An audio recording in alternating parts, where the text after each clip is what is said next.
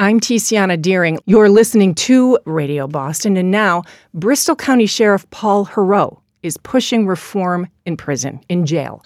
In 2022, he beat an incumbent who had a quarter-century reputation for seeking to make life unpleasant for inmates. Heroux's latest reform: expand a program providing addiction medication. Now, 1 year into office, he's joining us to talk about it. Sheriff, welcome back to Radio Boston. Thanks for having me on, and good catch on distinguishing the difference between a jail and a prison. Thank you. I caught it one word too late, but I did catch it. So Your office announced earlier this month that it would be expanding this. The long phrase for this is medicated assisted treatment and directed opioid recovery, Matador, sometimes called MAT for short. Yes. It provides inmates struggling with opioid addiction some medicine. First, tell us briefly what this is and does. Okay, so this is a program that was in place prior to me getting here, just to be clear about that. But it is something that was only offered to inmates who came in with a prescription for this medically assisted treatment program.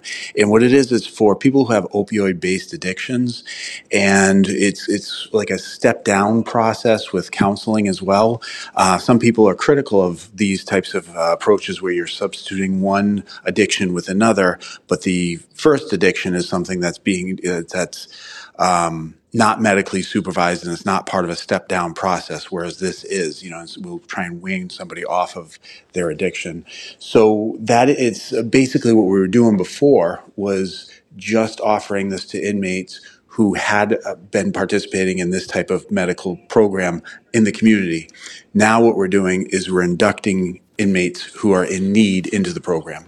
So a couple of things for our listeners just to understand. So what we're talking about are the kinds of medications like methadone, buprenorphine, naltrexone, which is also known as Vivitrol. So people may have heard of those, especially methadone, as the kinds of transitional treatments people who are experiencing addiction will have. Before, as I understand it, you had to be within 90 days of release and have a prescription. You're expanding it to within 120 days of release.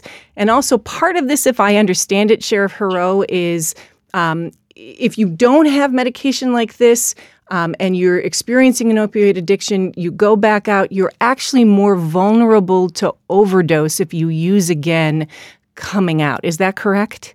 Oh, absolutely. Yeah. This is a drug addiction treatment program that has been peer-reviewed, published in the journals as an effective way to get people to, cease their addiction. And it doesn't always work on first try with everybody. Some people say, oh, well, I know somebody who went through that program and it didn't work for them, so it doesn't work. It's like, no, more people are better off as a result of having participated in this. But you're right, though. We expanded the number of days and the number of people participating in this. We expanded this, we've inducted 28 people into the program that wouldn't have otherwise gotten this treatment. 17 of them are still here, and 11 of them have been released back into the community. But that's 28 people who are going to be better off, and hopefully we won't see them come back in, because we're also going to continue on with that continuity of care and make sure they're set up and continue with this treatment back in the community. I'm curious about reaction from two different groups, Sheriff Heroux. On the one hand, corrections officers, law enforcement officers doing arrests, and on the other hand, families of those who are experiencing addiction and find themselves in jail.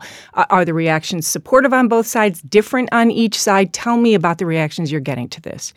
I think there's more individual differences, within those two groups than there are between the two groups. So you're going to have some law enforcement, like professionals, correctional officers, police officers, prosecutors, defense attorneys. Some are going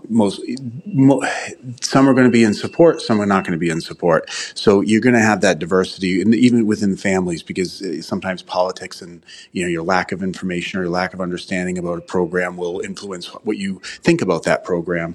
But generally, it's supported, and the research is very clear about this. Like I said earlier, there are some people who say, "Well, you're just substituting one addiction for another addiction." It's like, yeah, well, it's not quite that simple, because what we're doing is you are giving inmates, people in the community who are on this program, an alternative that helps them step down and Yeah. You've used that term "step down" a few times, and and again, we're speaking with Bristol County Sheriff Paul Heroux. We're starting here with this move to expand a medication access to medication for those experiencing addiction program. What is the goal for you here? Is it recovery? Is it safe transition out of jail? Given your purview, what's your goal in expanding this program? The goal is to provide treatment to people who need it. That's the goal, and so that is. If people were getting a MAT program in the community before they ended up getting locked up, we want to make sure they continue on with that treatment. And if they are here, then and they're going to be released, once again, continue with that treatment. If they had some type of addiction in the community, and now they are here, and we're actually inducting them, and we're finally getting them the treatment that they need. Our goal is, again, to continue with that treatment after release. And there's a lot of different things we're doing here at the jail that weren't done previously that help facilitate that continuity of care where inmates we're really trying to focus on getting them housing, healthcare, and a job upon release, before they're released. And healthcare includes mental health and substance abuse. But that, in a nutshell, though, the goal is to continue the treatment, whether they started it outside or they started it here, but just to continue that to the point where they don't need it anymore. So that gives us a chance now, Sheriff Heroux, to step back and look at your first year. You just said, we're focused on helping people get housing, health care, and a job upon release. You're talking about helping people stay in treatment. There's a whole philosophy about how you see the work of a sheriff, how you see the work of our jails in that. And again, you ran against a 25-year incumbent who had, as he was very public about, a very clear view of the role of the jails in Bristol County, which was an physically uncomfortable place for inmates. So I want to talk about these reforms, and I'm going to start with some testimony that Hampton County Sheriff Nick Kochi, and I'm hoping I'm pronouncing that right, who's the vice president of the Massachusetts Sheriff's Association, gave to the state legislature in 2022. And he said that roughly 75% of the inmate population in the county jails now require addiction and mental health services. And so I'm wondering, are you arguing that the job has changed, that the role of our county jails has changed, and it's a different job now than it was 25 years ago? Yeah, I think even 25 years ago, the addiction and mental health issues were just as egregious as they are now. It's just, I think it's becoming a little bit more clear in the public consciousness that that's what we're faced with. But yeah, I usually say 80%, but 75, 80% is the same thing of our population does have mental health or substance abuse issues.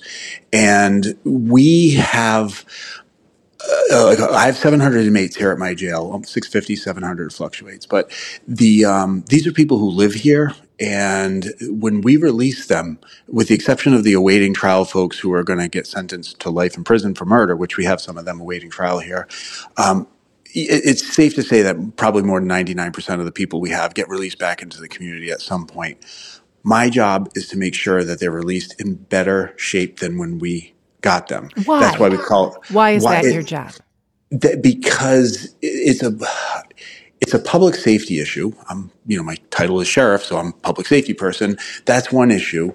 The other issue is that it's just the right thing to do. I mean, we have a captive audience. Like, they are here for set amounts of time if they're sentenced, or if they're awaiting trial, we still are going to be expanding our services to the awaiting trial people.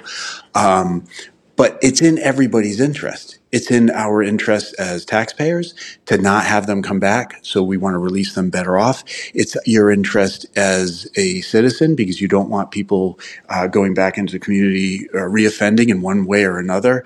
It's in our interest as just who we are as a community, and here in Bristol County or in Massachusetts, to basically demonstrate that we are taking care of people who need to be, helped out. It's really a philosophy. And some people say, well, Paul, Sheriff Heroux, do you believe in second chances? It's like, yeah, I do. But I also believe in getting a first chance. And some of the people that are here never had that first chance. They were locked up, when they were kids. They grew up behind the eight ball with the lack of support they had, lack of good parenting. So it's an overall philosophy. I'm intrigued by this, and I'll note that we just had a conversation with a representative from the Massachusetts Office of the Child Advocate who laid out some of the same research you're citing.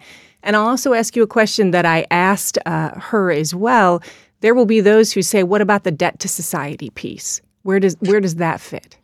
Okay, so first of all, let's talk about what research means. Research, just for the audience, and WBUR listeners are well educated, but research means that it's been peer reviewed. You got a treatment group, you got a control group, and you can see the difference in outcomes when the treatment group and the control group are roughly the same. Research doesn't mean, well, this person over here is doing it, and this person over here. That's not really research. That's just kind of anecdote. But as to your other point, though, what was the other question you had asked? Because I always like to make that point about research. It was debt to society. Thank you. Incarceration serves multiple purposes. One of them is punishment. One of them is deterrence. One of them is incapacitation. Those are three, and then you have general and specific deterrence as well. So when people are, and then you also have rehabilitation, which would be a fourth one, unless you want to call general and specific two different ones. But you do have your punishment and you do have your rehabilitation aspect. So when somebody is locked up, we are punishing them if they're sentenced. But while they are here, we want to make them go back into society, or do the best we can, go back into society better than when they arrived. And as far as programs that work, a program that works, just to be clear for the audience too, a program that works is going to reduce recidivism by 10 to 15%. There is no such thing as a program that reduces recidivism by 100%. It doesn't exist. Anybody who says that is just, they don't know what they're talking about.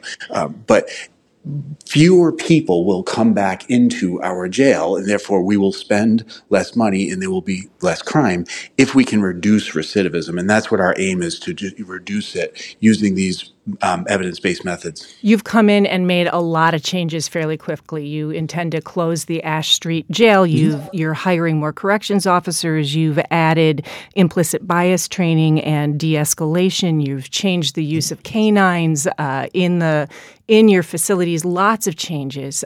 So two quick remaining questions for you. The first is, has anything caught you by surprise, really stymied you in what you're trying to do? Okay, what has caught me by surprise? It's when I was campaigning, I didn't campaign on a lot of the things that the advocates were complaining about or angry about. I campaigned on my own set of issues, but I think probably the biggest challenge that the public didn't really know about this organization was the personnel issues.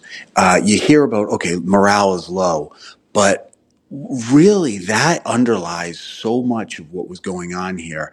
Among corrections officers? Among corrections officers. That was just the personnel issues. Disparate treatment. This one gets paid this and that one gets paid that. This one gets promoted without even getting an interview panel. They just arbitrarily got promoted because they participated in, they were a favorite of somebody. That stuff really was going on, and trying to clean that up's been a big challenge. So let me thank you for that. Let me just ask you my one other question. So you ran against an incumbent who'd been reelected a number of times and arguably was kind of diametrically opposed to your approach. Now, you've said that if you run again, you'll only serve 2 terms. If you do run again, what do you need to convince the Bristol County people of so that they'll elect you again, given that they also elected the other guy a number of times?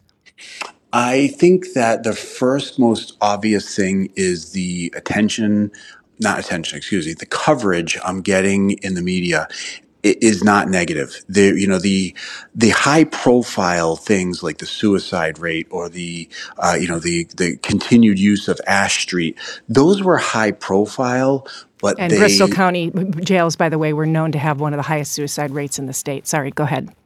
We had the highest rate. We were 3 times the national average, our rate of suicide. But in fact, today at 10 o'clock, I had my monthly meeting with my suicide task force. We hired a consultant. He came on. He looked at our practices, gave us 23 specific recommendations to make this organization like less prone to suicide. So we're doing all these things differently. 23 very specific things. So I think when it comes time for re-election, if I decide to go for another term, it will basically be saying, okay, look what happened with our suicide rate. Look what happened. It went down. Look what happened with Ash Street and the associated expenses. That went down. Look what happened with the reentry efforts. Those went up. Yep. Look what happened with morale. That went up. So there's going to be very tangible things I can point to. And, that's I guess campaigning starts about 4 years from now. Yeah. That's quite a ways away. But these things, the things that I campaigned on are Sheriff, things we're actually doing. Thank you so much. I'm sorry, I'm going to have to end us there, but thank you so much for your time today. Bristol County Sheriff Paul Heroux, appreciate you joining us. Thanks for having me on. And if you or someone you love is experiencing a mental health crisis or thinking about suicide, you can call or text 988. 24 hours a day, 7 days a week. Joining us now, WBUR senior correspondent Deborah Becker, who follows our criminal justice system. Deb, thanks for joining us. You're welcome. So just reactions to what we heard from Bristol County Sheriff Paul Heroux 1 year into his tenure and a pretty big reform agenda.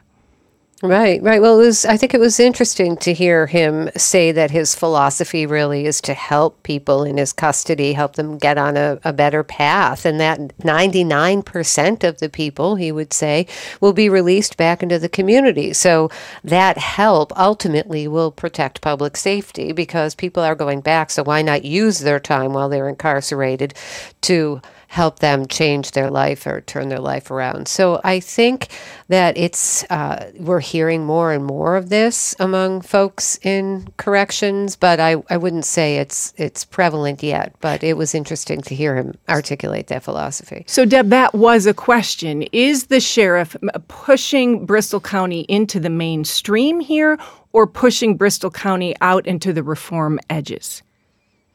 I would say it's becoming more mainstream. I really would. I think when you opened the discussion about medication-assisted treatment for addiction, this is something that's been going on for quite some time. And as Sheriff Heroux pointed out, offering these medications to folks in Bristol County was something that was implemented under his predecessor, Thomas Hodgson, who is very different than Sheriff Heroux. So I do think that it's becoming more widely accepted that we should consider correctional facilities as places where people should be able to get help, and also that we should consider addiction as a medical issue that requires treatment. So what else to watch now as Sheriff Heroux goes forward? I think it'll be interesting to see how he implements some of these reforms. He mentioned some of the efforts that he was doing to try to reduce that high suicide rate in Bristol County, and he's got a list of reforms that are going to cost money. So will this, in fact, will he be able to do that and to get the money from the legislature needed to make some of those reforms? I think we'll be watching for that to see how it goes. WBUR's Deborah Becker. Deb, thanks so much. You're welcome.